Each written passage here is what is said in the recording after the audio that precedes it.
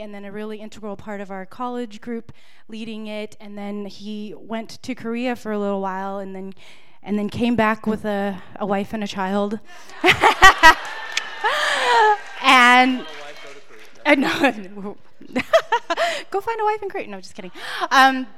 And then led house groups, and he's just been such an amazing part of this community. And so we're really, really excited and honored for the ways that you just are always here to serve and love our house. So thank you. Thanks, Yuki.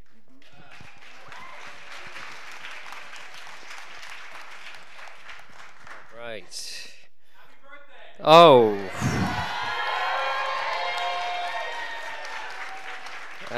Happy birthday, Jesus. That's why we're here. That was good enough for me, but can we do it one more time for Jesus? Like really big?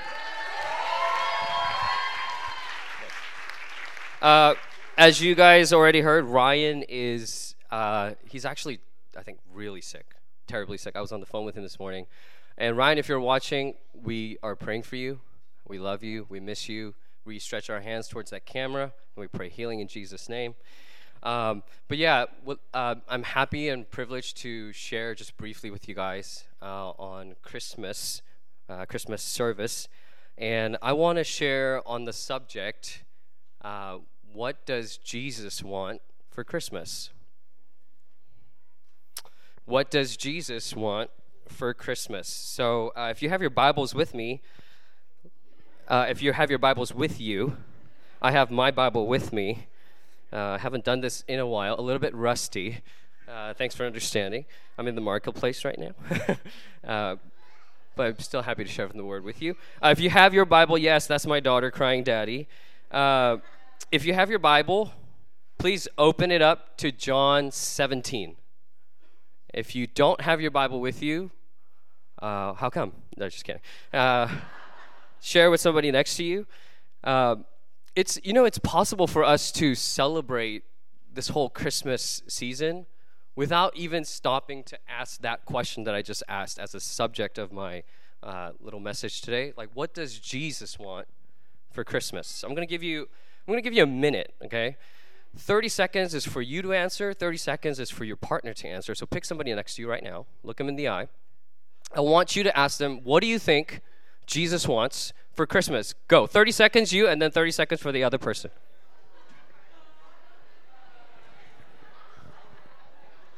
I heard iPhone. That would not be right.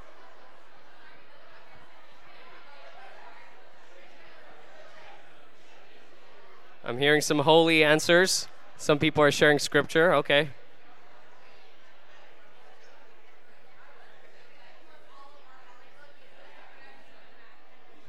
Okay, you got like 10 more seconds.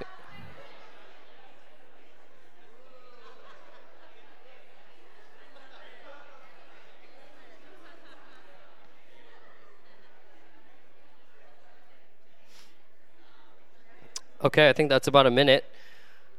I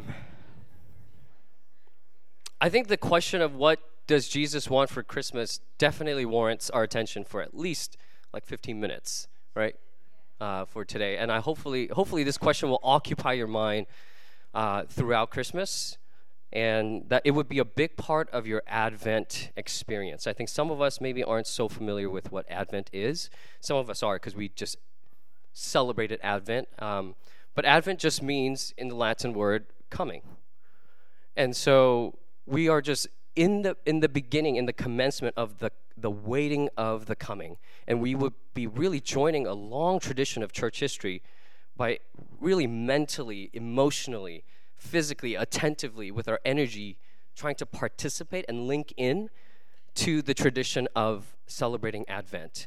And if you were to anchor your experience of Advent on one question, I would humbly submit to you, anchor it on, what does Jesus want for Christmas? Because sometimes it's like, it's so strange, because it's like going to somebody on their birthday, and saying, hey, Isaac, for your birthday this year, I want blank, right? Right? If you think about it that way, it's like, hey, Steve, for your birthday this year, I want a new iPhone, right? If the birth of Jesus, if the birth of Jesus is really what we're celebrating, If the birth of Christ is really what Christmas is about, then you have to ponder the question, what does he want for Christmas, for his birthday? And so that's what we're going to try to investigate and study for the next maybe 10, 15 minutes. Is that okay? Are you alive? Awake? Happy? Blessed? Okay, here we go. So we're going to look at John 17. I'm reading from the ESV. And we're going to look at one verse. Actually, a couple verses. So you might be thinking John 17 is not your typical passage to go to for a Christmas message. Don't worry, we'll get there. We'll get to Luke 2 in a bit. We'll for sure cover that. But John 17, verse 24 is where I want to begin. John 17, verse 24, it reads, Father, and this is, to give you context, I'll be really brief. To give you context, this is Jesus' final prayer and most extended prayer before he gets crucified. And the verses that we're about to read, verses 24 to 26, is the climax of that prayer. So talk about like a peak moment. With that in mind, read verse 24. It says, this is Jesus speaking. Father, I desire that they also, whom you have given me, may be with me where I am. Why? To see my glory that you have given me, because you loved me before the foundation of the world. I want to direct your attention to a few key words of this verse. So Jesus is praying, Father, I desire that they, and he tells us who he's referring to when he says they also, whom you have given me. So Jesus here is praying specifically in direct reference to people that God has given to him, or that he's about to die for, right? He's about to restore, that he's about to redeem you and I, and those of us who are considering it maybe today for the first time. Jesus is praying for you and I who have been redeemed and rescued and saved. He says, for us to be with him where he is. And you might be thinking, okay, like that's like a nice prayer. Like Jesus wants us to be with him. Oh, that's really nice, But I'm kind of like, I need to know why. Like, I love Jesus. I know he wants to be with me. And I'm sure you, okay, I get it, Isaac. Like, I've heard this message probably before. But have you ever stopped to ask, why does Jesus want you to be with him? He answers that right away. He says, I want them to be with me to see my glory. Some of us, I think, if we don't understand the connection between that phrase, to see my glory, and with his desire for us to be with him, we might even misunderstand Jesus' whole intent in coming to the earth as a baby to die for us and to be raised again, to have us reconciled to him. The whole point of that wasn't because he was lonely. If you think God is lonely, you are sadly mistaken. Let me wake you up a little bit. He's not lonely. He was perfectly satisfied in the Holy Trinity with the Holy Spirit, with the Father.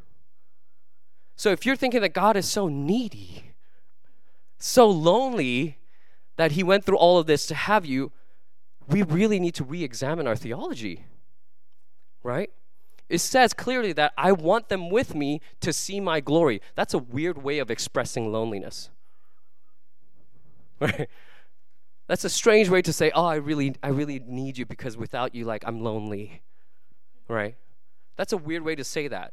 But if we think about the why being answered here as to see my glory, if that's the why, then to me, I think what God is trying to say here is that that's an expression of his concern for our soul's satisfaction. That's an expression of him saying, God, I can ask for anything right now. This is Jesus praying. Father, I pray for this. I pray that these people that I'm about to die for, I pray that they would be with me. And here's why. Because I need them to see my glory. This is what they were created for. But they're going to somewhere else to be satisfied. They're going to other things that won't satisfy. And they're looking for glory. They're seeking wonder and amazement, but nothing is fulfilling them. Are you hearing what I'm saying? So he's saying, I want them to be with me Why? So that they can see my glory. Why? Because if you see God's glory, if you see God for who He is, if you're really amazed by Him, I think you'd be happy. I think you'd be really satisfied. I don't think you would be insecure. I don't think you would be shaken by the circumstances of life. I don't think you would be lukewarm. I don't think you would take your Christianity casually. But the key here is not you just striving and striving and striving and striving, but the key here is Jesus' prayer, His Christmas wish. All I want for Christmas. No, I can't do it as good as Mariah Carey. But He says, all I want, what I desire earnestly is that my people that I've paid for, that I purchased with my blood, be with me so that they can see my glory, because you were created to see and savor and treasure God for who He is. Like, that's what you were created for. That's what I was created for. And He wants you. It's funny, like, Jesus is praying His last prayer before He goes to the cross, and He does not pray a prayer for Him. His Christmas wish is not self-centered or self-absorbed. He wants you to come to Him, but it's not selfish. It is for His glory, but He knows that He gets the most glory when you are most satisfied in Him. Yeah? Yeah? So let me just say this again. Like, when Jesus says, come to me, I want you to see my glory, it's not because He's some weird, like, he needs you, like in that way. Like, He's like, I need attention. That's not God. Let's not misconstrue who God is, but let's fully understand Jesus wants you with Him. He desires that more than anything else, because He wants you to see Him for who He is, savor it, treasure it, and be fully satisfied in Him above all. Can I get one amen for that? Okay. So if God is not lonely, and if Jesus is truly our source of satisfaction and happiness, right? Jesus is not the best way to happiness. He's the only way to happiness. Right? He's the only true source of happiness. He's not the best above, all these other sources or religions or channels or pathways. He's the only way. Do you really believe that? If you don't, you really have to consider that this Christmas. Like, if you don't think about anything else, like, do I really live like Jesus is the only way to true life and happiness? Your life will show that by the decisions you make, by the choices you make. They're the same thing. By the way you spend your time. Spend your money, spend your resources. So if we are to treasure Christ by seeing His glory, follow me to that next verse. Verse 25 and verse 26. O righteous Father, even though the world does not know you, I know you. And these know that you have sent me. I made known to them your name, and I will continue to make it known, that the love with which you have loved me, that the love with which you, Father, have loved me may be in them, and I in them. Do you know what Jesus is praying right there? Jesus was saying, Father, you know the way you love me, right? The way you love me, can you put that in them? Can you help them see me the way you see me? How do you think the Father sees Jesus? I think, He's probably really fond of Him. I think favorably, yeah. I think the Father loves Jesus. And I think this is where I was like, as I was meditating on this, the question of what Jesus wants, this is where I was like, God, I don't think I have the answer. And it's not going to be a neat message or a conclusion, because you just prayed, you're saying, Jesus, you would prefer that we love you as your people through the love of the Father. That we don't just try in our human capacity and wonder, why are we failing? Like, why are we struggling all the time? Man, why am I sitting here Sunday after Sunday feeling like, here we go again. I don't feel like I'm, loving Jesus the way He wants me to love Him. And we fall into this legalistic thing of either we vacillate from legalism of just striving and trying to earn His approval, or going, doesn't matter, God's going to love me anyway. I just We'll just count down to, second coming. Like, let's just chill, you know. Let me just make sure I'm in the right church or. No, why do we vacillate between those two? I think it's because we have to remember that our ability to love him comes from seeing his glory. Not looking at our lack of glory, but if you would ask the Lord, like in this Christmas season, don't ask him like, Jesus, what do you want me to do? Like, or like, Jesus, like who should I give a present to? Those are great. Those are good questions. You do that. Go shopping. Like, but if you would take the time to go, Jesus, can you help me see you? Can you help me see you more, like for who you really are? Because there's no way. I'm not the smartest person in the world, but I can tell. Like, if I really see you as you are, there's no way that I could be living the way I'm living. There's no way that I could be not loving or forgiving my brother or my sister. There's no way that I wouldn't joyfully choose to sacrifice and surrender when I'm in full sight and vision of who you are to me and how the Father sees you. Yeah? Can you tell, like, I'm excited about this? I'm like, my prayer is like, God, like, I want to see you. I really want to see you. I don't want to just go through the motions. I really need to see you, and you need to open these eyes, because with my just feeble mind, there's no way that I can love you the way the Father loves you. And so let's make that my exhortation, my encouragement to us is, can we make that our prayer this Christmas? Can we make that, God, help me love you beyond the love that is just in my human capacity? I know it's such a mystery. I don't know. I don't have 5 points for you. But I think that's where we really, if we posture our hearts that way and give God the awe and the wonder that he deserves, right? The devil wants the awe that is due to God. But he's not going to point the light on himself. The devil's going to get your attraction and your attention with other things that doesn't seem like it's from the devil or the enemy. He's not going to be like, look at my ugly horns and look at my, He's going to say, look at all these things that the world can offer you. Look at all the other things that warrant and should get your time and your energy.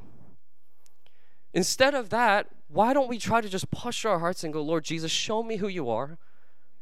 I want to see you as you are and then love you as you are. I'm almost done. Real quick, let's go to Luke chapter 2. I told you I would go to a Christmas passage. Luke chapter 2. Let's go to verse 8. And this is where we'll land the plane. Luke chapter 2, verse 8 to 20. I'll just read for us. I'm going to read from verse 8. And in the same region there were shepherds out in the field, keeping watch over their flock by night. And an angel of the Lord appeared to them, and the glory of the Lord shone around them, and they were filled with great fear. And the angel said to them, Fear not, for behold, I bring you good news of great joy that will be for all the people. For unto you is born this day in the city of David a Savior, who is Christ the Lord. And this will be a sign for you. You will find a baby wrapped in swaddling cloths and lying in a manger. And suddenly there was with the angel a multitude of the heavenly host, praising God and saying, Glory to God in the highest, and on earth peace among these with whom he is pleased. When the angels went away from them into heaven, the shepherds said to one another, Let us go over to Bethlehem and see this thing that has happened, which the Lord has made known to us. And they went with haste and found Mary and Joseph and the baby lying in a manger. And when they saw it, they made known the saying that had been told them concerning this child. And all who heard it wondered at what the shepherds told them.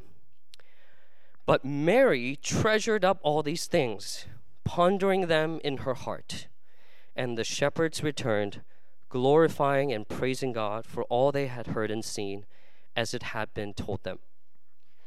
Just want to turn your attention to the scene here that's happening, the shepherds out in the field. If you read the preceding paragraph, Jesus is actually born already. He's born in the manger. Right after that, the camera goes to the field, and it's spotlighting the shepherds. Oh, I thought it was up there because you guys were looking up there. The shepherds were out in the field. And it says that an angel came to them saying, don't fear. I bring you good news of great joy. Okay? Notice that's one angel. It says an angel came. And then right after that, all of a sudden it says, and suddenly there was with the angel a multitude of the heavenly host praising God and saying, Glory to God in the highest, and on earth peace among these with whom he is pleased. I wanted to bring us and land this little message on this passage because I feel like this captures Jesus' heart. This captures what he wants. It is our great joy and his glory. This is, I think, really what I think gets that sweet spot, like makes Jesus go, yes. You notice that the angels come and announce to the shepherds, like, I bring you good news of great joy, and that is the gospel.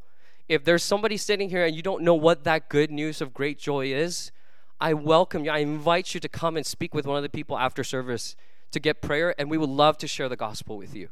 Because it is truly a good news of great joy that Jesus was incarnated as man and took upon your sins and my sins, and the judgment and the wrath of God that was due to us.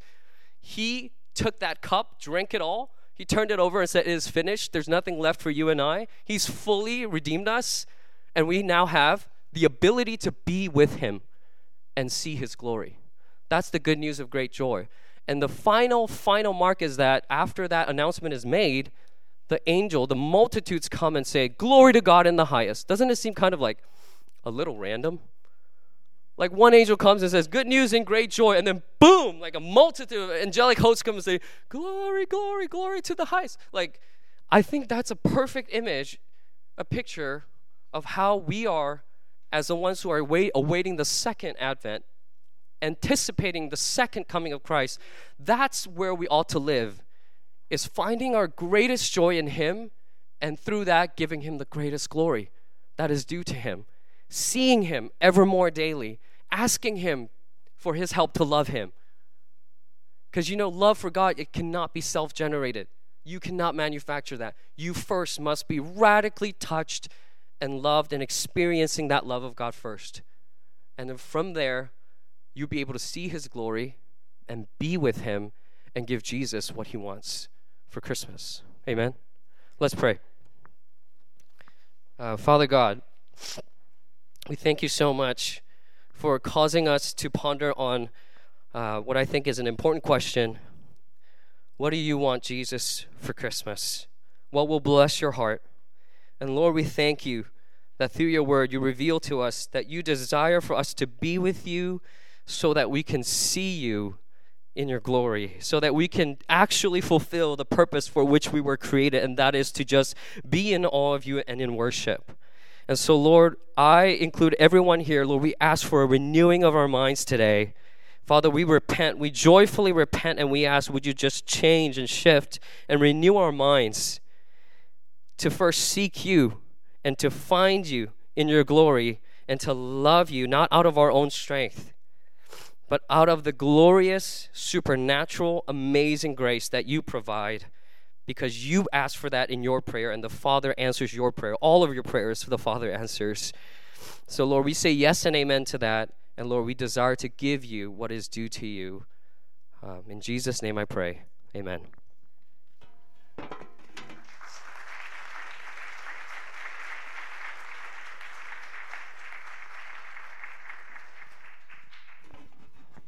Thank you, Isaac. Wow, very powerful. And I think that so much highlights the reflection and remembering of Jesus coming down into history, of Jesus coming down and